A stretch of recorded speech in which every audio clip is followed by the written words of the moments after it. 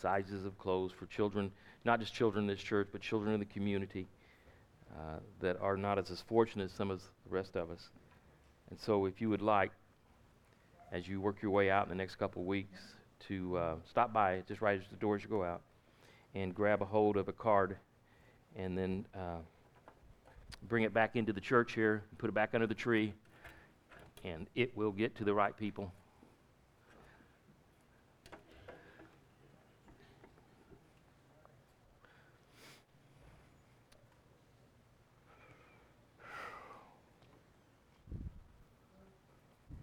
Three o'clock today, we'll be decorating the church. Annually, we do that every year. Usually a lot of people show up to help decorate the church. Try to show up 3 o'clock today for the annual decoration of the church. Always need a lot of help for that, so please come back. Or you don't even have to leave. You can go in there and help with them kids. Also, there's going to be a candlelight service on Christmas Eve at 9 o'clock. We'll have it on the sign out there, but it'll be at 9 o'clock on Christmas Eve. We'll be doing a candlelight service here.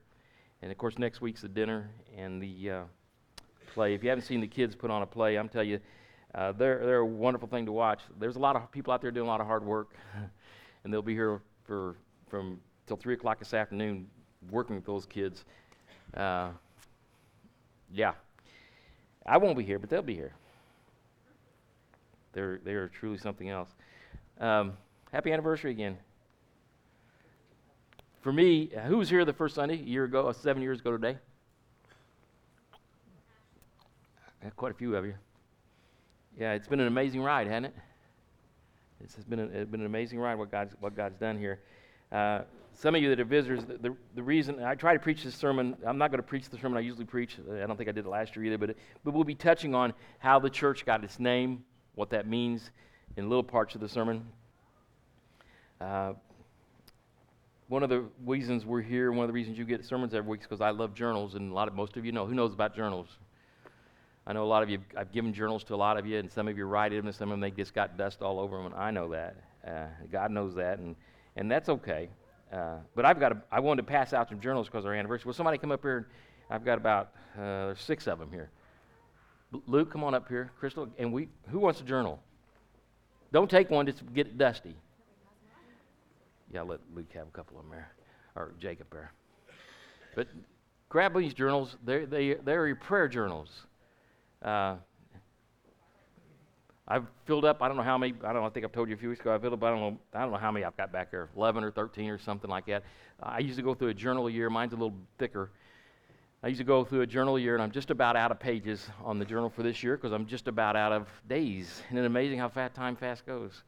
I'm not going to be in a hurry today, so if you're in a hurry, I'm sorry, I'm not. I'm just not. I'll do the best I can, but I'm not in a hurry. We have a baptism today. Jacob right here is getting baptized today.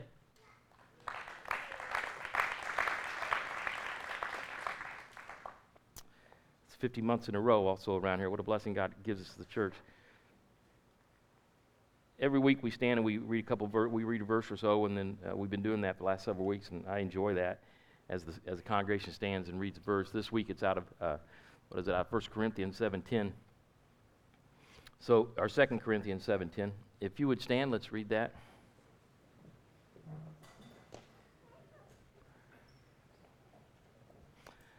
For godly sorrow.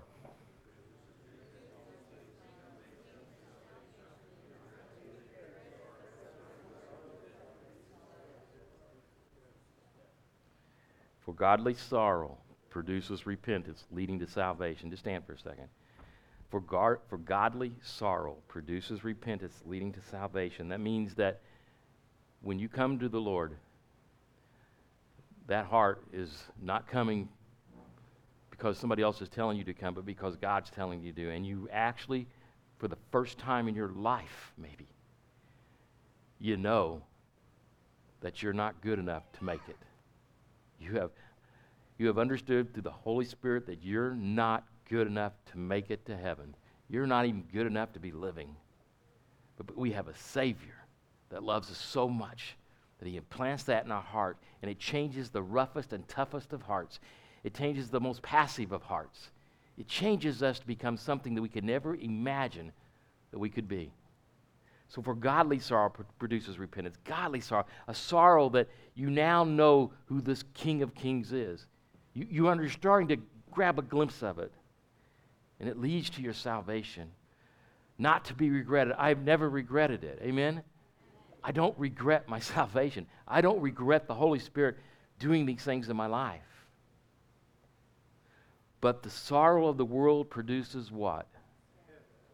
That's your pride they're talking about. In other words, you got sorry. I hear a lot of people, especially when I go visit the jails and things, they're so sorry they're on the wrong side of the glass. They're so sorry that something's going on in their life, that they did something. They're so sorry because they got caught. Because they got caught. And it's interfering with their lives. That's a worldly sorrow. It doesn't produce salvation. It just produces pride, self-arrogance, self-indulgence. This is something totally different. So you can be seated. I got a lot of medicines up here. I've had them up here every year for this Sunday.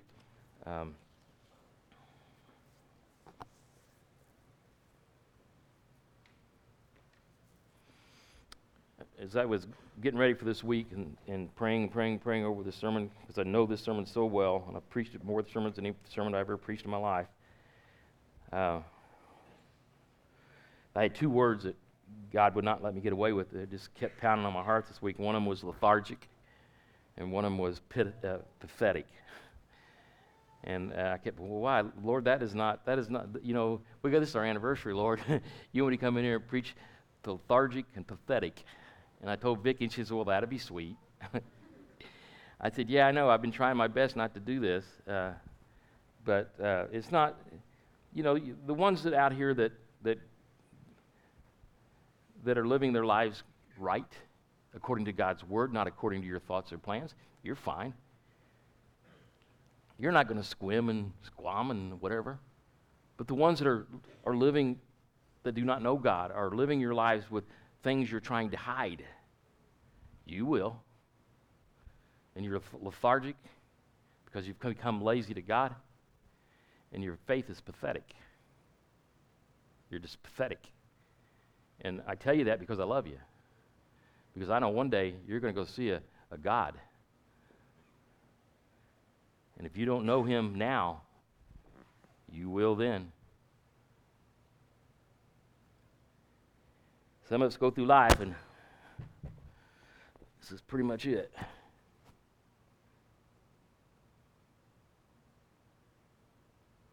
Hurry up, preacher.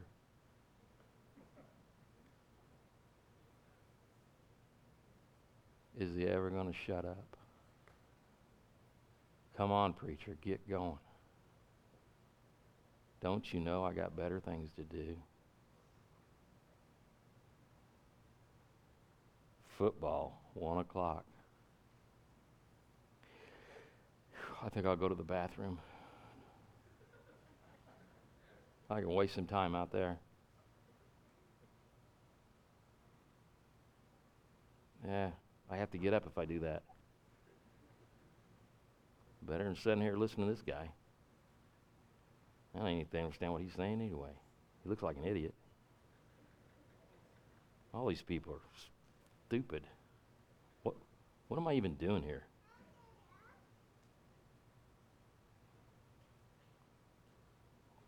I don't know. Why am I here?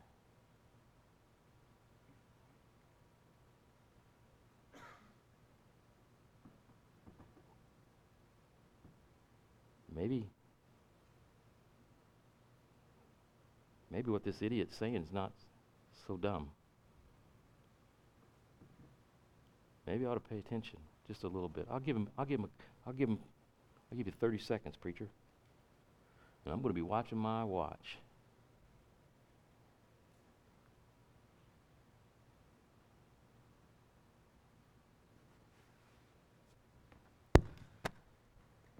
Lethargic attitudes will take you to hell.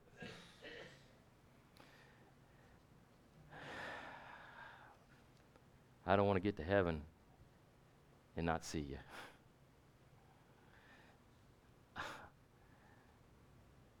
I don't want to get to heaven and not see you. Not see my friends, my family. I don't want to do that. I'm going to be okay with it because everything's perfect. And I'll know that you had the opportunities to change. God opened up this church and he gave me the name The Crossing because of all this medicine. I'll tell you about it in a few minutes. How many of you know about my health issues and all that? How many of you know why we got the name of the church The Crossing? There's a lot of you that don't know. And then before I get started, I'm going to tell you real quick so I can get on with the sermon. I was sick for many years. Buddy and John Donna and several of Becky and Dale and several of them know that I was sick, very sick. Somebody told me they were Ray just told me this morning we slept in a chair for a couple months. I slept in a chair for 5 months because I couldn't quit coughing. I coughed 24/7. They had two lung specialists dealing with me. I was a Methodist all the time, in and out, going to different types of things, surgery thing for this and lung and that and this. And the thing was that nobody could find anything wrong with me. This is just a little bit of the medicine. The shots, there were numerous shots. My body had swelled up pretty big, and from all the prednisone and all the steroids and all kinds of stuff. And so for 5 months, this particular year, I'd been sick with this earlier in different years, but this year was the worst. It was in 2008 and 2009. In the winter, in the fall of 2008, in the winter of 2009. And so sleeping in that chair because I couldn't lay down. And of course, Vicki sleeps in the bed with me, and she just kicked me out. And I don't blame her because I couldn't quit coughing. So I would go to the chair downstairs in the wood burners down there, and I'd put my headphones on, and I listened to Third Day. That's why I love Third Day so much. I listened to them. They didn't really put me to sleep. I just passed out. When finally, sometime in the middle of the night, after I finally was so exhausted, I would pass out for a few hours. And then get back up and go to work, cough my fool head off. Never stop coughing. John, am I telling the truth? You are. And that went on at this particular time for 5 months, 24/7. And I was preaching and teaching and doing the things I do, and thought I was doing everything the way God wanted me to, but yet why was I so sick? What was going on where I needed so much medication that none of it was working? Of course, you know how doctors are. I love them to death, but they'll give you one pill and it don't work. They give you another pill, and then all of a sudden you got all these pills and they're all coming together, and all the side effects are just drive you crazy. And so finally, after 5 months, I had a real knockout battle with God. And it wasn't nothing serious. I wasn't sinning, although in a matter of way I was, because I wasn't paying attention to what God wanted for me, where he was trying to take me. And as I fought with God one Sunday night, I clearly understood that night that he wanted me to take care of myself. And you say, well, that doesn't make any sense. Well, I'll tell you what, it didn't make any sense to me either, but that's what was in my heart. And when God put that in my heart, I kept on coughing until the next morning. I got up early the next morning. I went to the YMCA, and I joined the YMCA. I hired a personal trainer. And the poor little lady thought I was absolutely nuts because I told her I had to be there because God wants me here. She's not a believer. She thinks I'm insane. She hears me coughing. I said, if I don't get in here, I'm going to die. I said, I got to be here. So this is what I'm doing. I'm going to hire you. We're going to be here at 6 o'clock in the morning. I'm going to work with you for an hour every 5 days a week. And we'll see what happens. I walked out of her office and I quit coughing. I never coughed again. Now, do you? Okay. You put on the hat and say, well, that's just the way life is. Some people get lucky, don't they? You can sit there and just be apathetic about it. Well, good for you, preacher.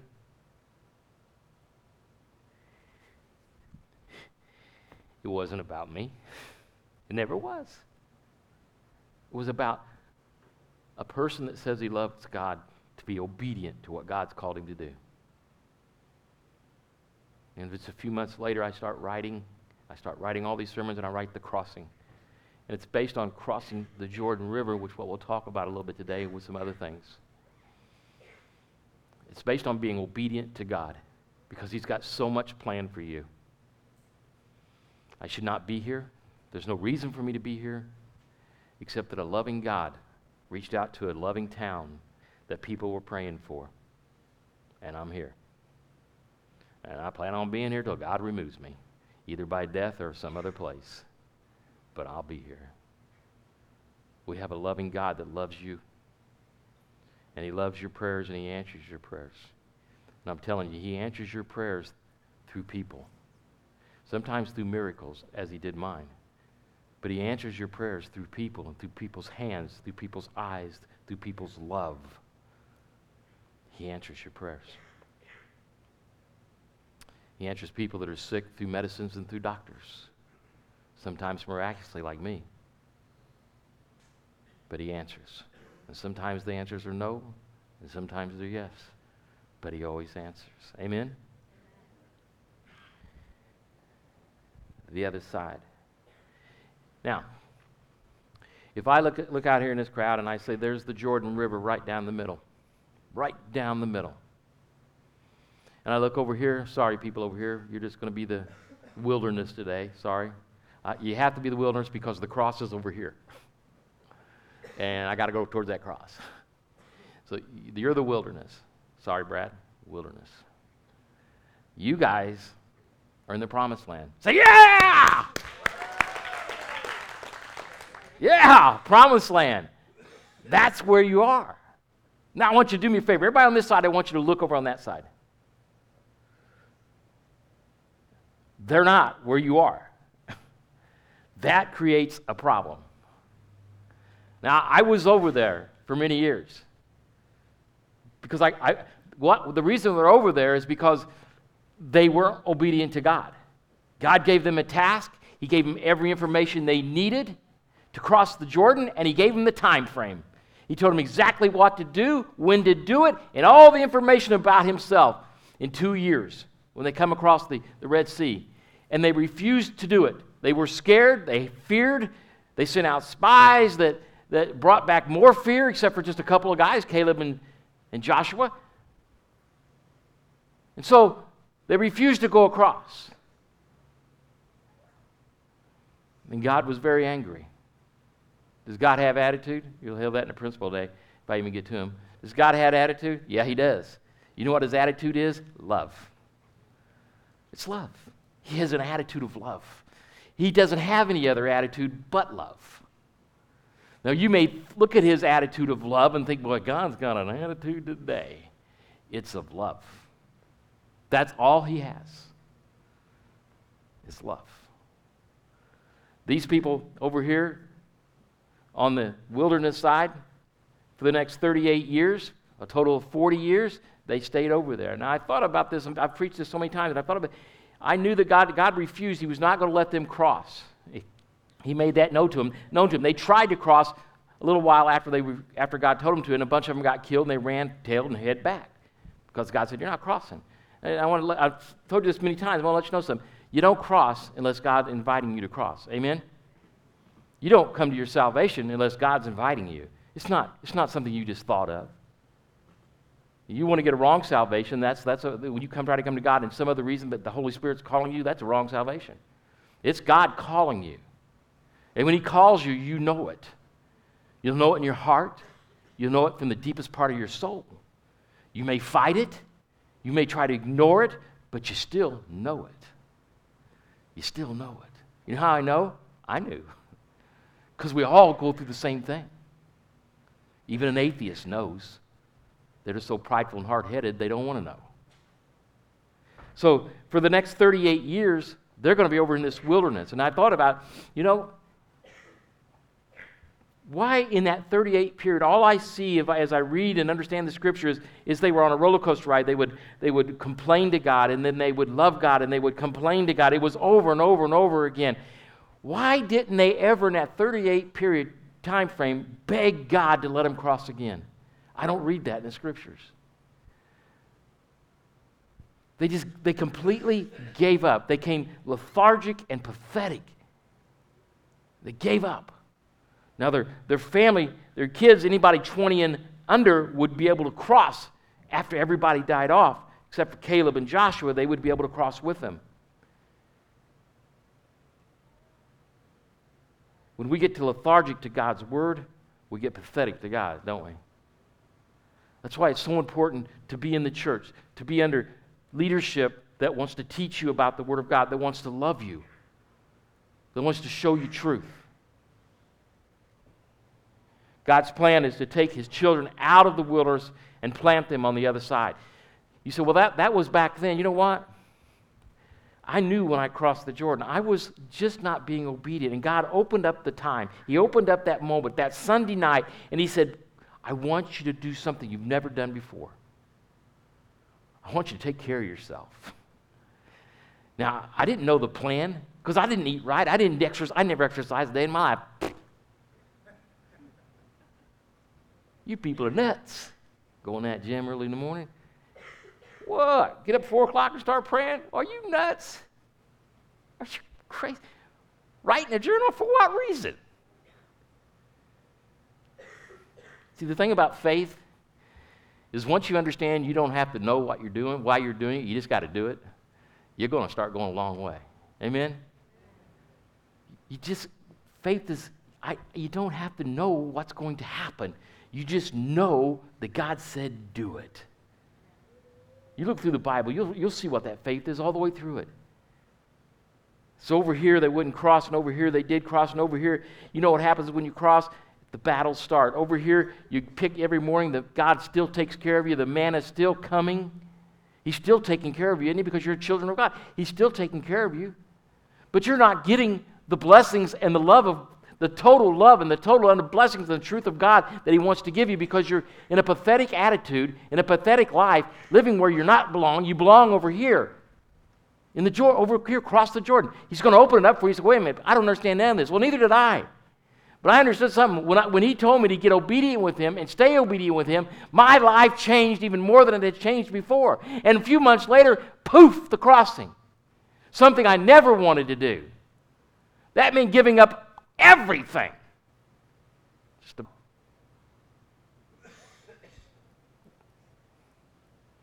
Why? Because God had a different calling than what I had planned. I was fine just teaching and preaching and doing whatever. That's fine with me. Why in the world would you want to do something that would cost you so much?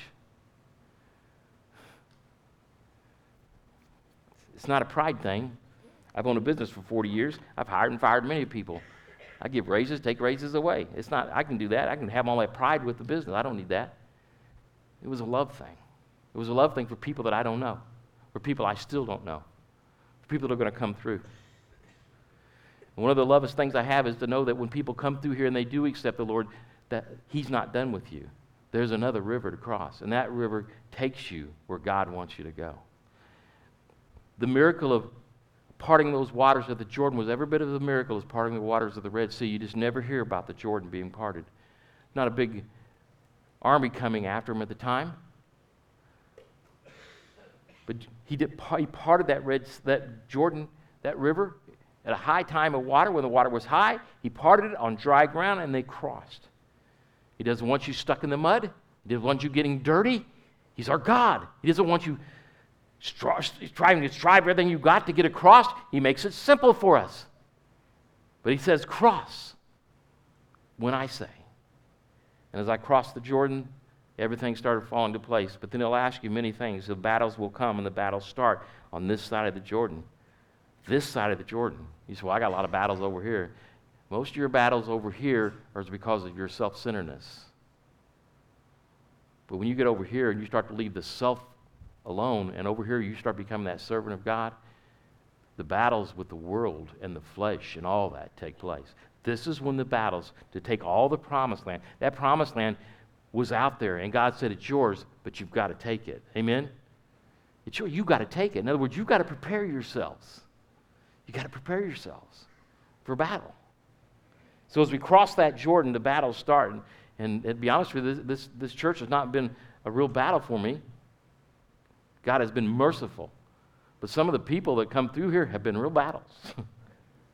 I'm just here, I'm telling you, it's been some real battles. And some of the tragedies and the disasters and the things that have taken place, they've been real battles. They just have.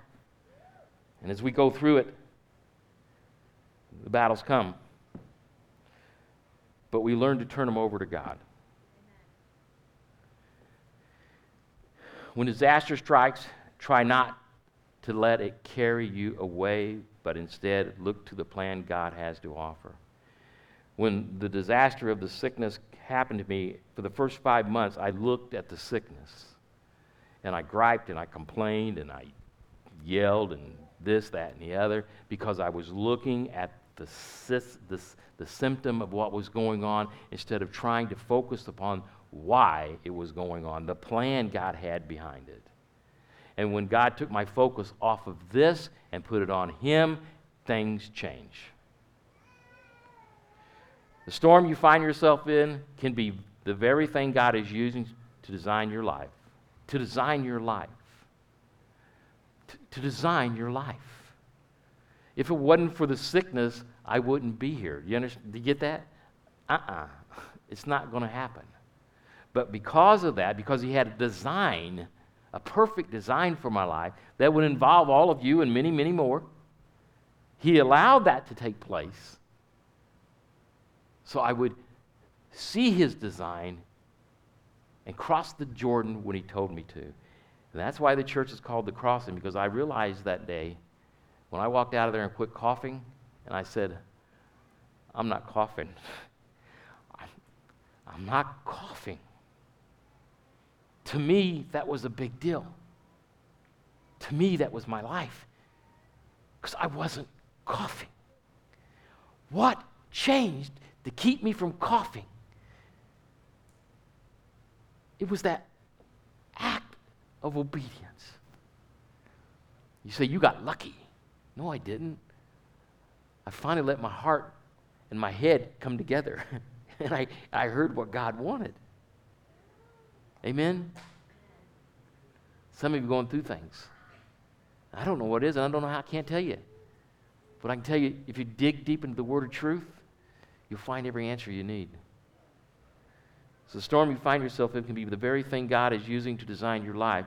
The Christian who continues to refuse escape from the wilderness can become lethargic in their faith, leading to a pathetic faith. Your passion for Christ is the evidence of the jubilation in your heart. Amen? You have a passion for Christ. You know, I see so many Christians and they don't have, especially older ones, we don't have a whole lot of old ones here, but they don't have a passion for Christ. I mean, they may have had, but it seems like when you're talking to them about things and you want to talk them, then it's like, what's he saying? Is he talking to me? You're lying. You're just lying. Nobody has that kind of passion. No, I've never had it. How many of you see people, preachers, Christians like that? Preachers like, how many of you seen it?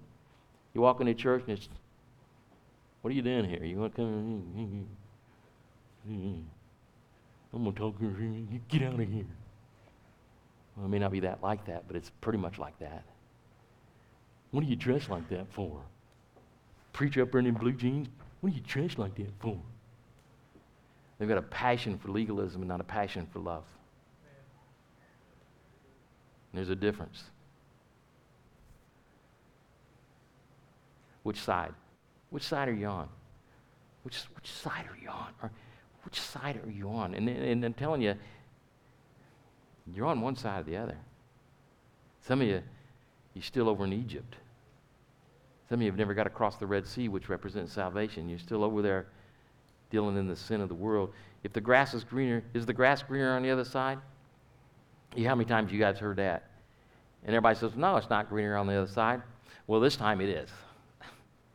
This time the grass is greener over here in Jordan, okay? This is where God gets to the promised land. It's the land of milk and honey. This time the grass is greener on the other side. There will be battles, of course. And spiritual laziness motivates no one. Amen? What's spiritual laziness? I put my hat back on. That's spiritual laziness. How many times have your friends been motivated by your spiritual laziness? It motivates nobody. It does nothing. Lethargic faith is pathetic offering to a wonderful God. We got all kinds of kids coming back in here.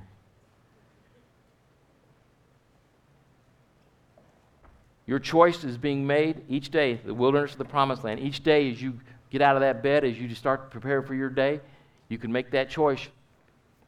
Promised land or back in the wilderness. Does God have attitude? Yep, it's a love attitude. And does God say no? Yes, he does. But he loves to say yes. He'll never say yes until you're obedient to where he's trying to take you. Go ahead, please. I come to Joshua 24. It's starting to be the end of Joshua's life. They've been through the battles. They're on the promised land. And Joshua was an older man when he crossed. I think he was between 80 and 90 years old. And Moses had died now. And Joshua had taken over. And they've gone through many, many different battles. And Joshua comes to these few verses here. And of course, verse 15 is a remarkable verse. When we get to it, most of you know verse 15. I'm going to hit on that a little bit. And he comes to this, and he's talking to the people because of all the battles. And they, once they got across there and they allowed God to be the God of their lives, these battles, when the battles were fought with God, and one battle, in the Battle of Ai, they did not fight with God. They kind of did it on their own, and they got beat up real bad. And that was they learned their lesson off that one. But every battle, when it was fought with God, it was won by God. It wasn't them trying to fight that battle on their own. It was fought with God and won by God. Every one. And I brought you into the land of the Amorites, who dwelt on the other side of the Jordan. And you fought with. And you fought, and they fought with you.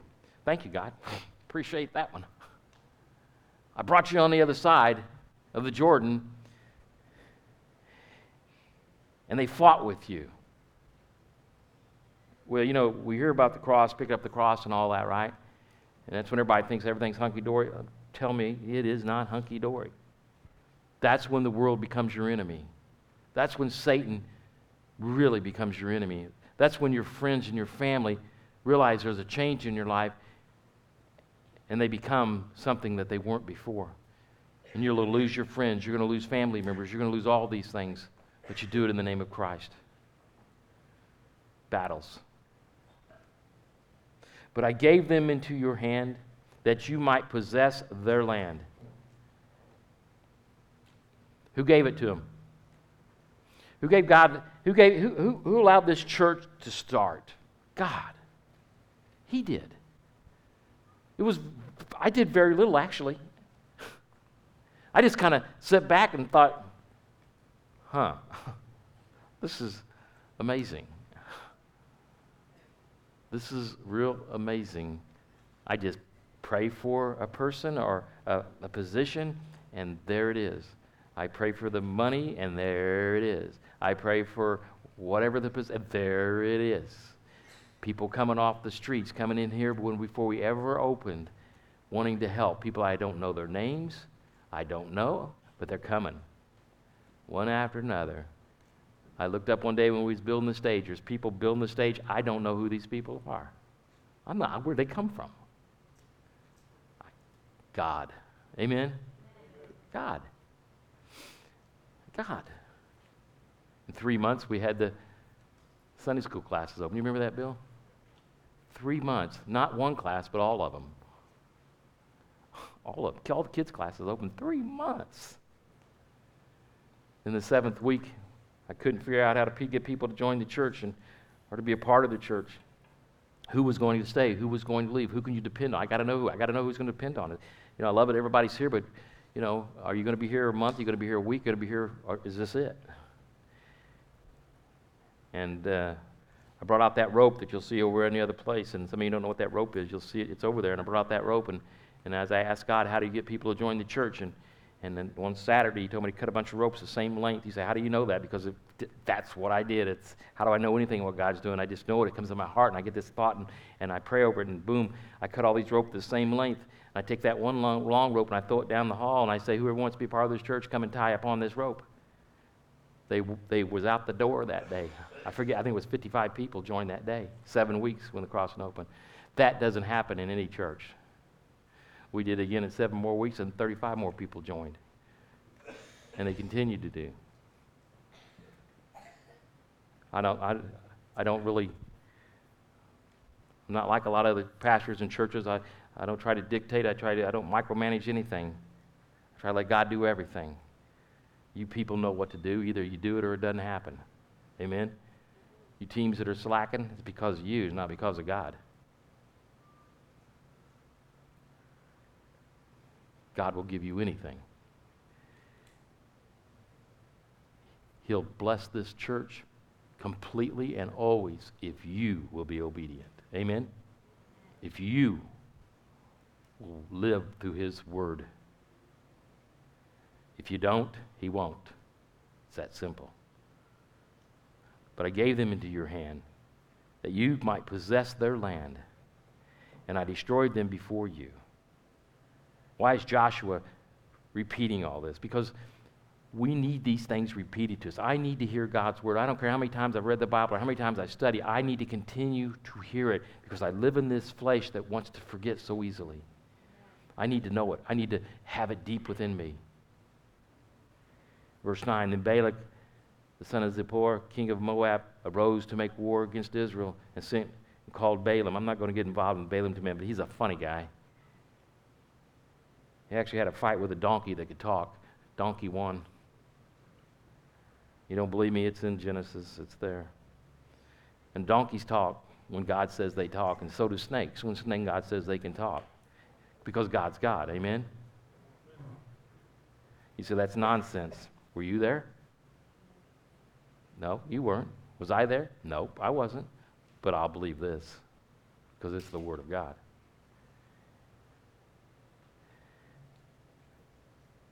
In verse 10, but I would not listen to Balaam. Therefore, he continued. Balaam tried to curse Israel. He thought he could do that. Of course, he couldn't. And God says, I'm not listening to Balaam.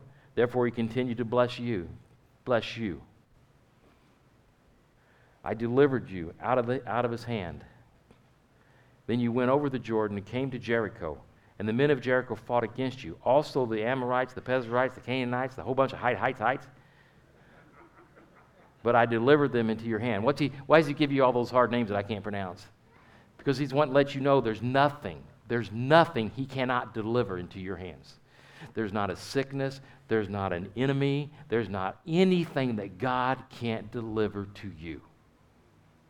Nothing can hold back God from you except you. Except you.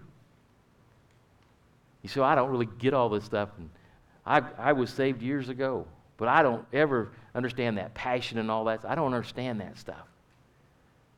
It's because you're over here in the wilderness, and you've failed to recognize when God's calling you to get over where He wants you to be, into the real battles, into the real understanding of who God is. You say, well, how does that work? Well, start with prayer, and then head to the next Bible study, and keep going.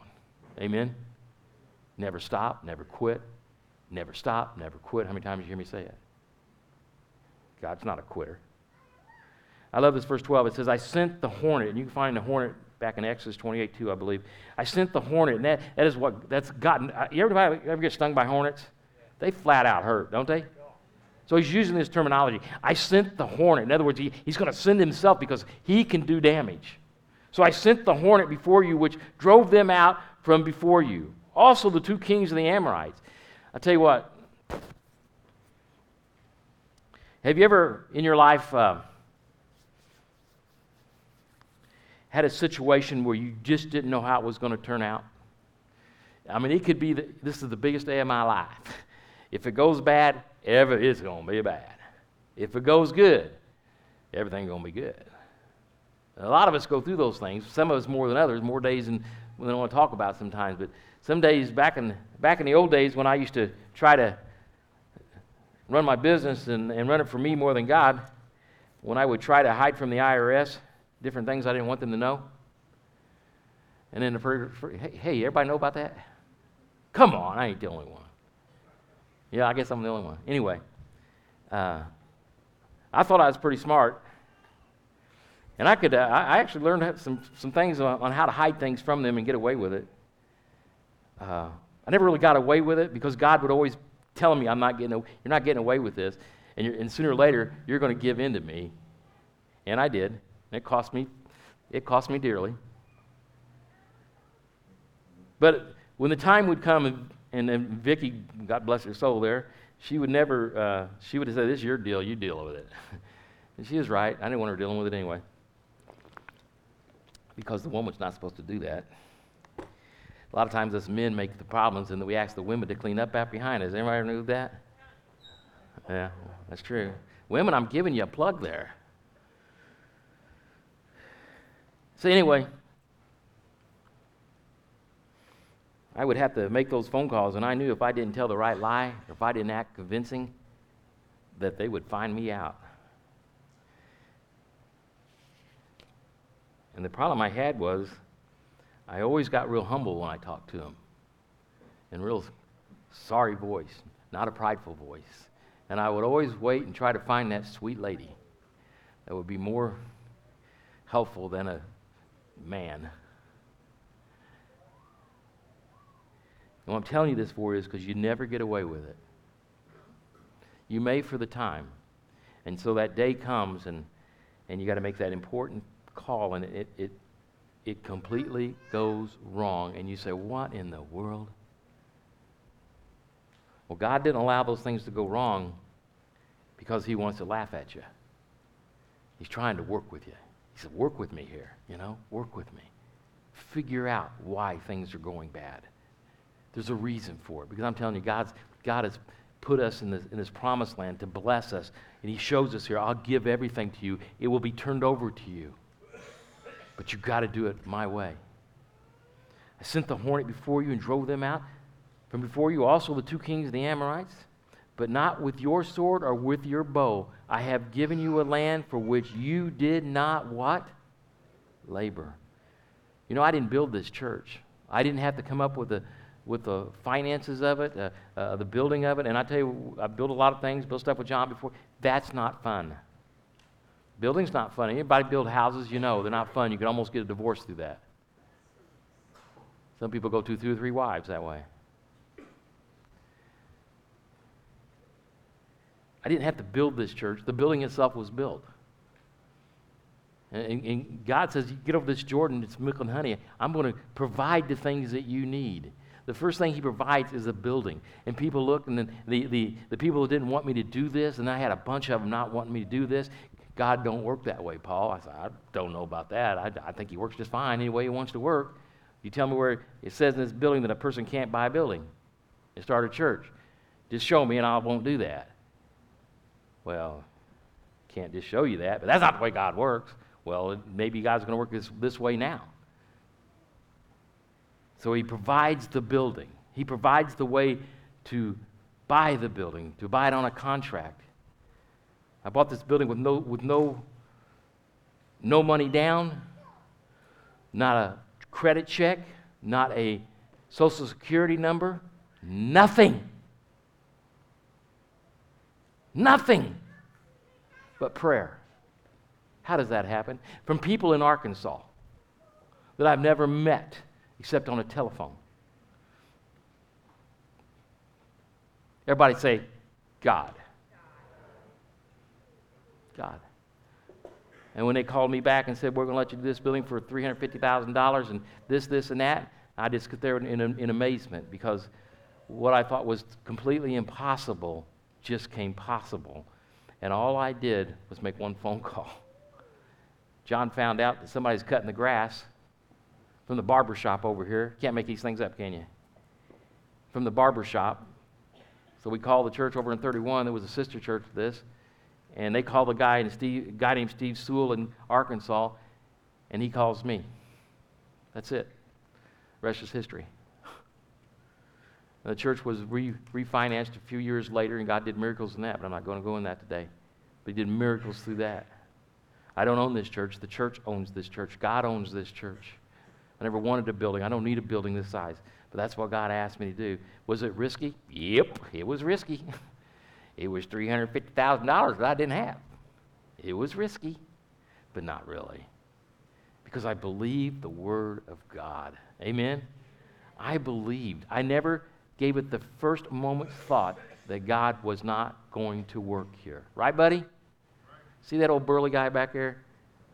You'll go a long way to find somebody that loves better than that man. Don't let his looks scare you. He's nothing but a big grizzly bear. But he's always with me. He told me a long time ago, he said, God told me to take care of you, Paul. You know what? He takes care of me. He sent the hornet to fight the battles.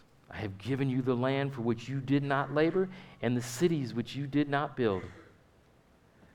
I didn't build Nineveh, but I'm here in Nineveh. He hasn't given me the city. I don't want it.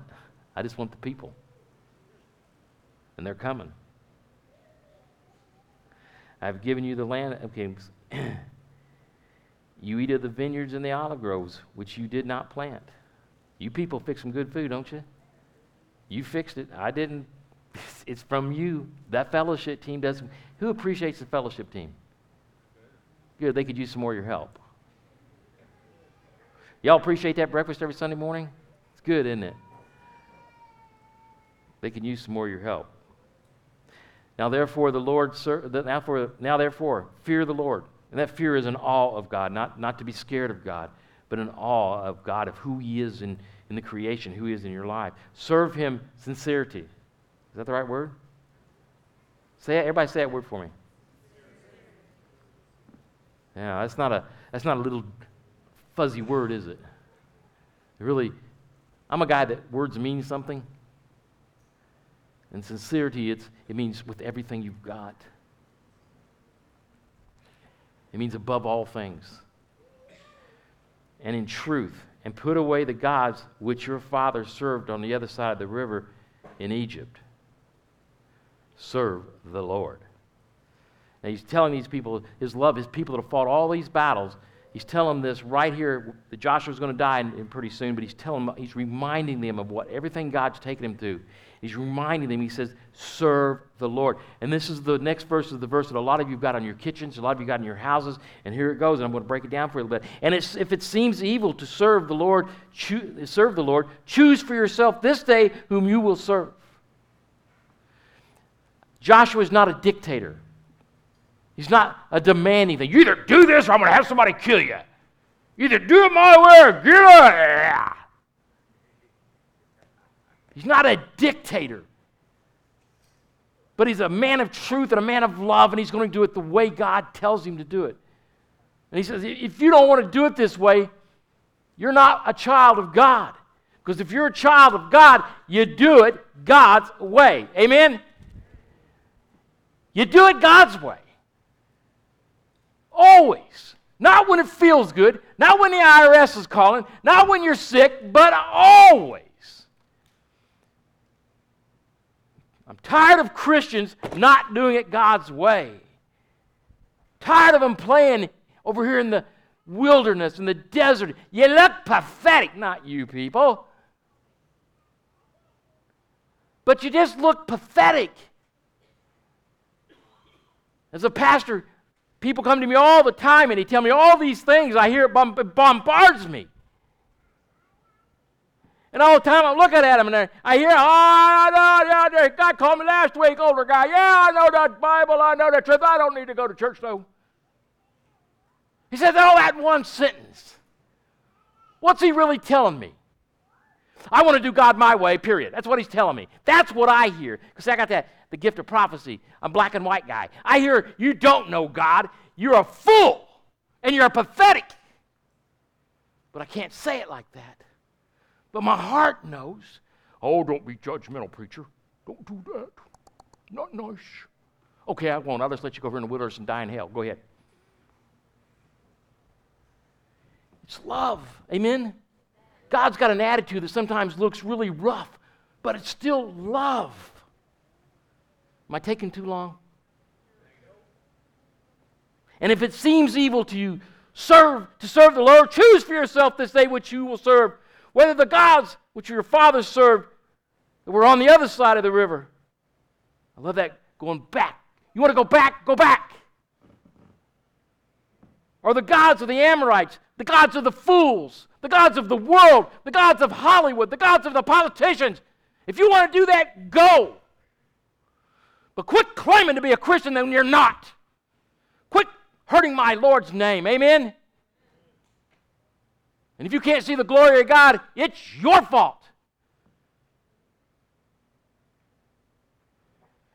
And listen to this. This is what everybody knows about this verse. But as for me and my house, what? Say it to me. Amen. And what does that mean?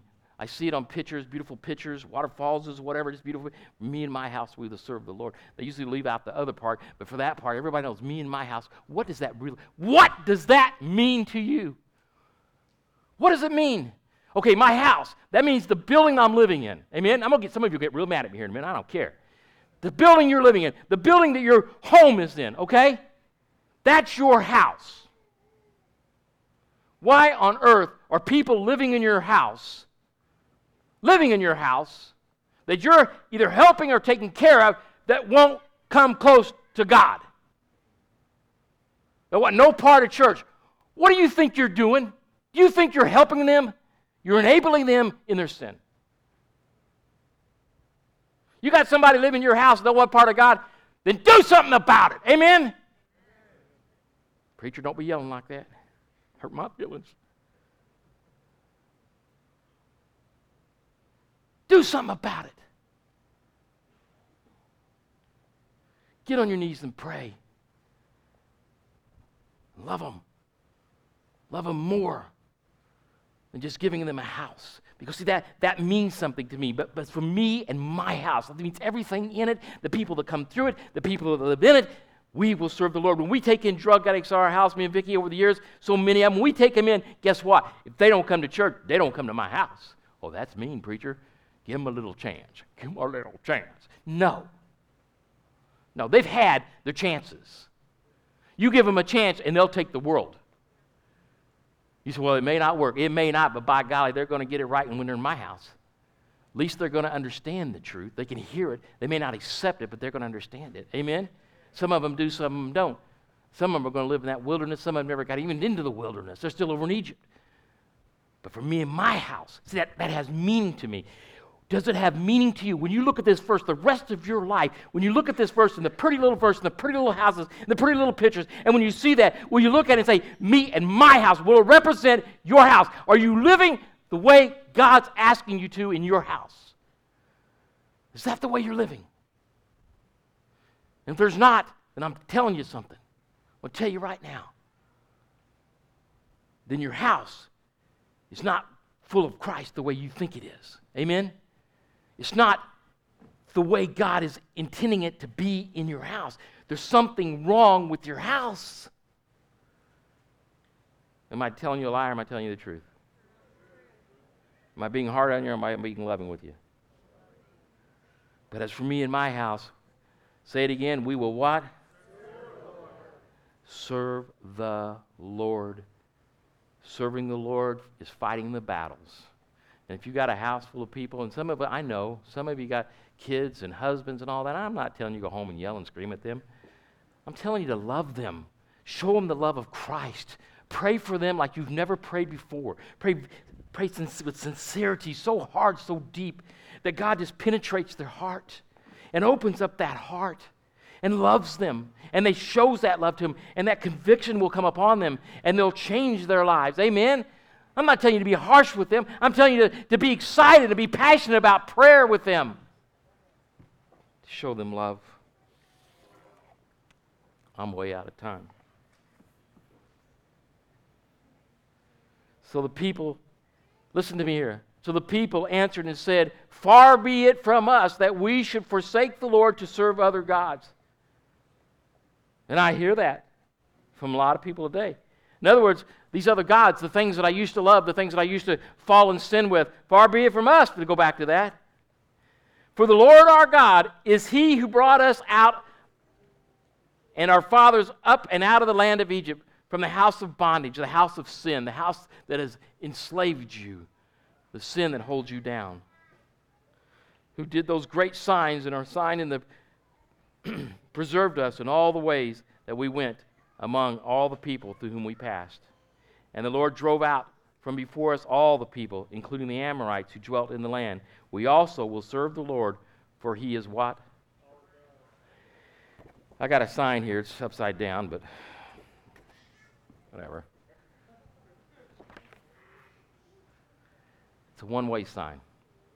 You people over there, if I had a mirror, I could turn this around for you, but you belong over here. Amen? Some of you over here keep trying to go back over there. And when you try to go back over the Jordan, you either got to swim or it gets kind of muddy, doesn't it? It just kind of gets muddy. In other words, it's rough. It's rough. You belong. There's one way. It's one way, and it's all heading up there. Amen? That's where we're heading. The crossing is based upon faith. It always has been, and until the day I leave or the day I die, it will always be faith. If your faith's not moving you, then your love for the world is.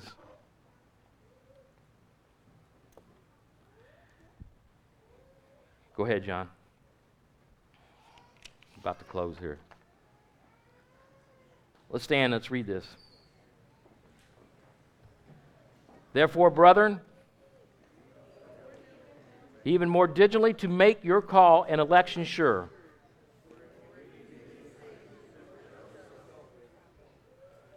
For the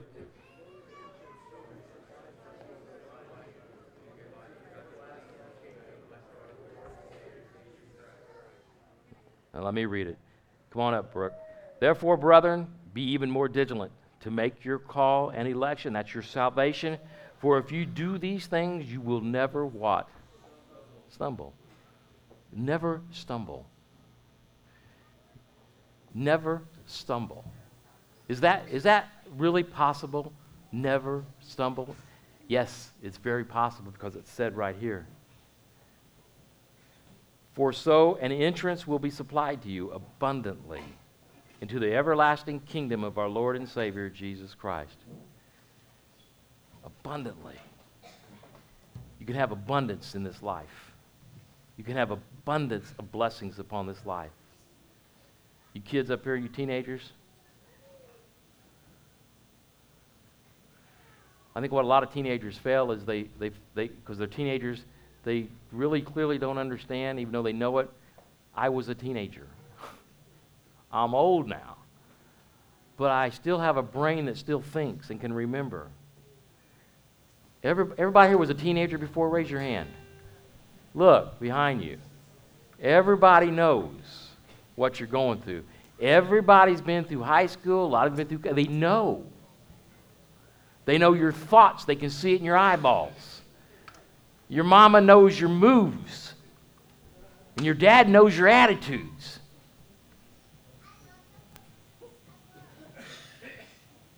If you'll stay close to God, you won't stumble. And you think that's no good? So did they at Manual High School back in the late 60s and early 70s. Same thing. It hasn't changed. It's your choice. Thank you for being part of this church over the years. Thank you for all the ones that do so much in the building, that bless these children so much, that bless my lives. Me and Vicki would be lost without you. I hope we're here 7 years from now. That'll put me at 67. I can still preach a long time from then, provided the Lord gives me the mind. We've had a good run, haven't we?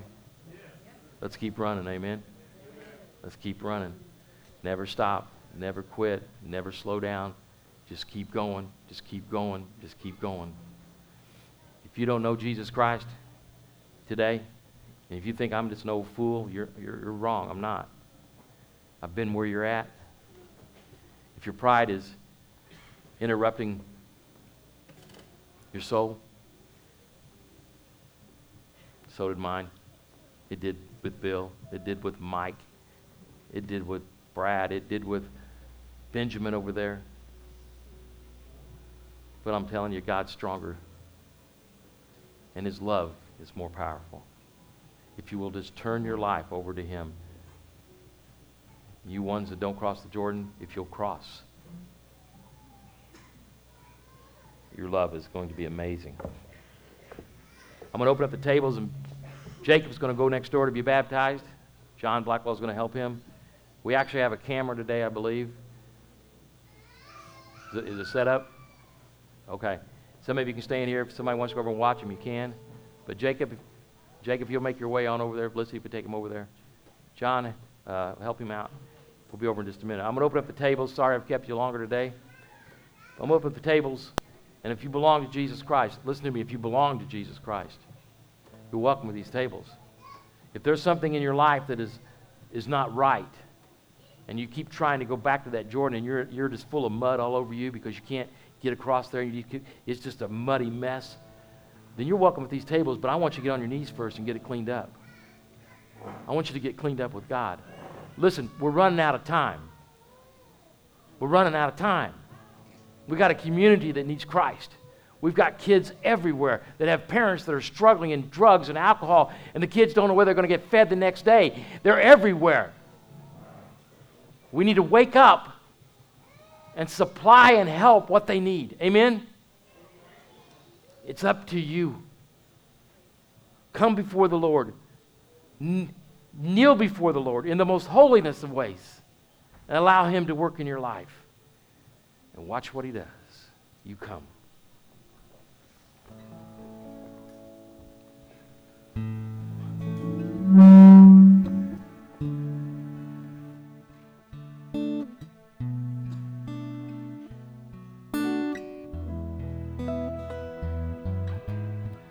In the stillness, in the quiet, I know that you are God. In the moment of my weakness, I know there I am restored. When you call, I won't refuse. Each new day again I'll choose. There is no one else for me, none but Jesus, crucified to set me free. Now I live to bring Him praise. In the chaos, in confusion, I know You're sovereign still. In the moment of my weakness, You give me strength to do Your will. When You call, I won't delay. This my song through all my days.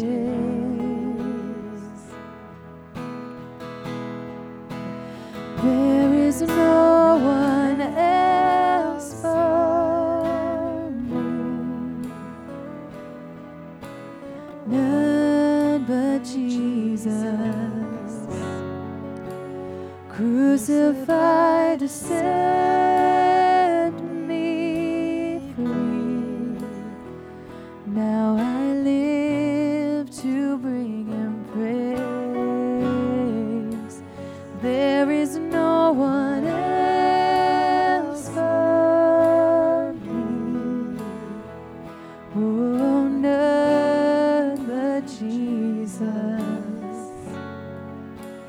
crucified to set me free. Now I live to bring Him praise. And all my delight is in You, Lord. All of my hope, all of my strength, and all my delight is in You, Lord, forevermore.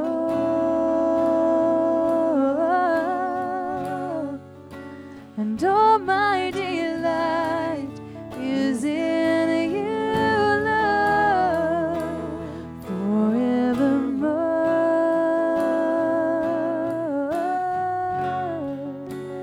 There is no one else but You,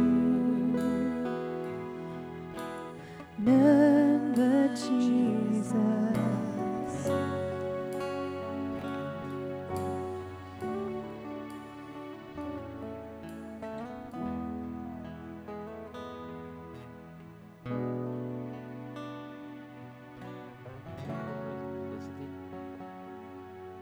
She's a wonderful young lady, and we're very happy and excited that Jacob has chosen this path in his life. He's gone through a lot of odds. Odds would say he wouldn't be here, but yeah, here he is. So we look to the Lord from this day forward. We thank the Lord that Jacob's here.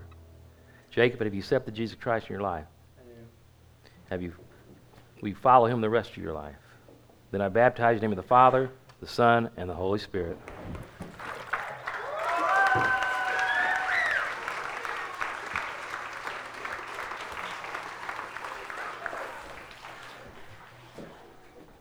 Amen. I'll pray and then we'll be dismissed.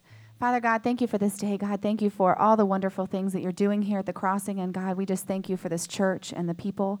And God, we just pray that as we leave this place, God, you would just fill us up with Your Holy Spirit, and that we would go out and that we would make disciples, God, and bring us back next week safe, God, so that we can worship together. It's in Jesus' name that we ask all these things. Amen. Have a great week.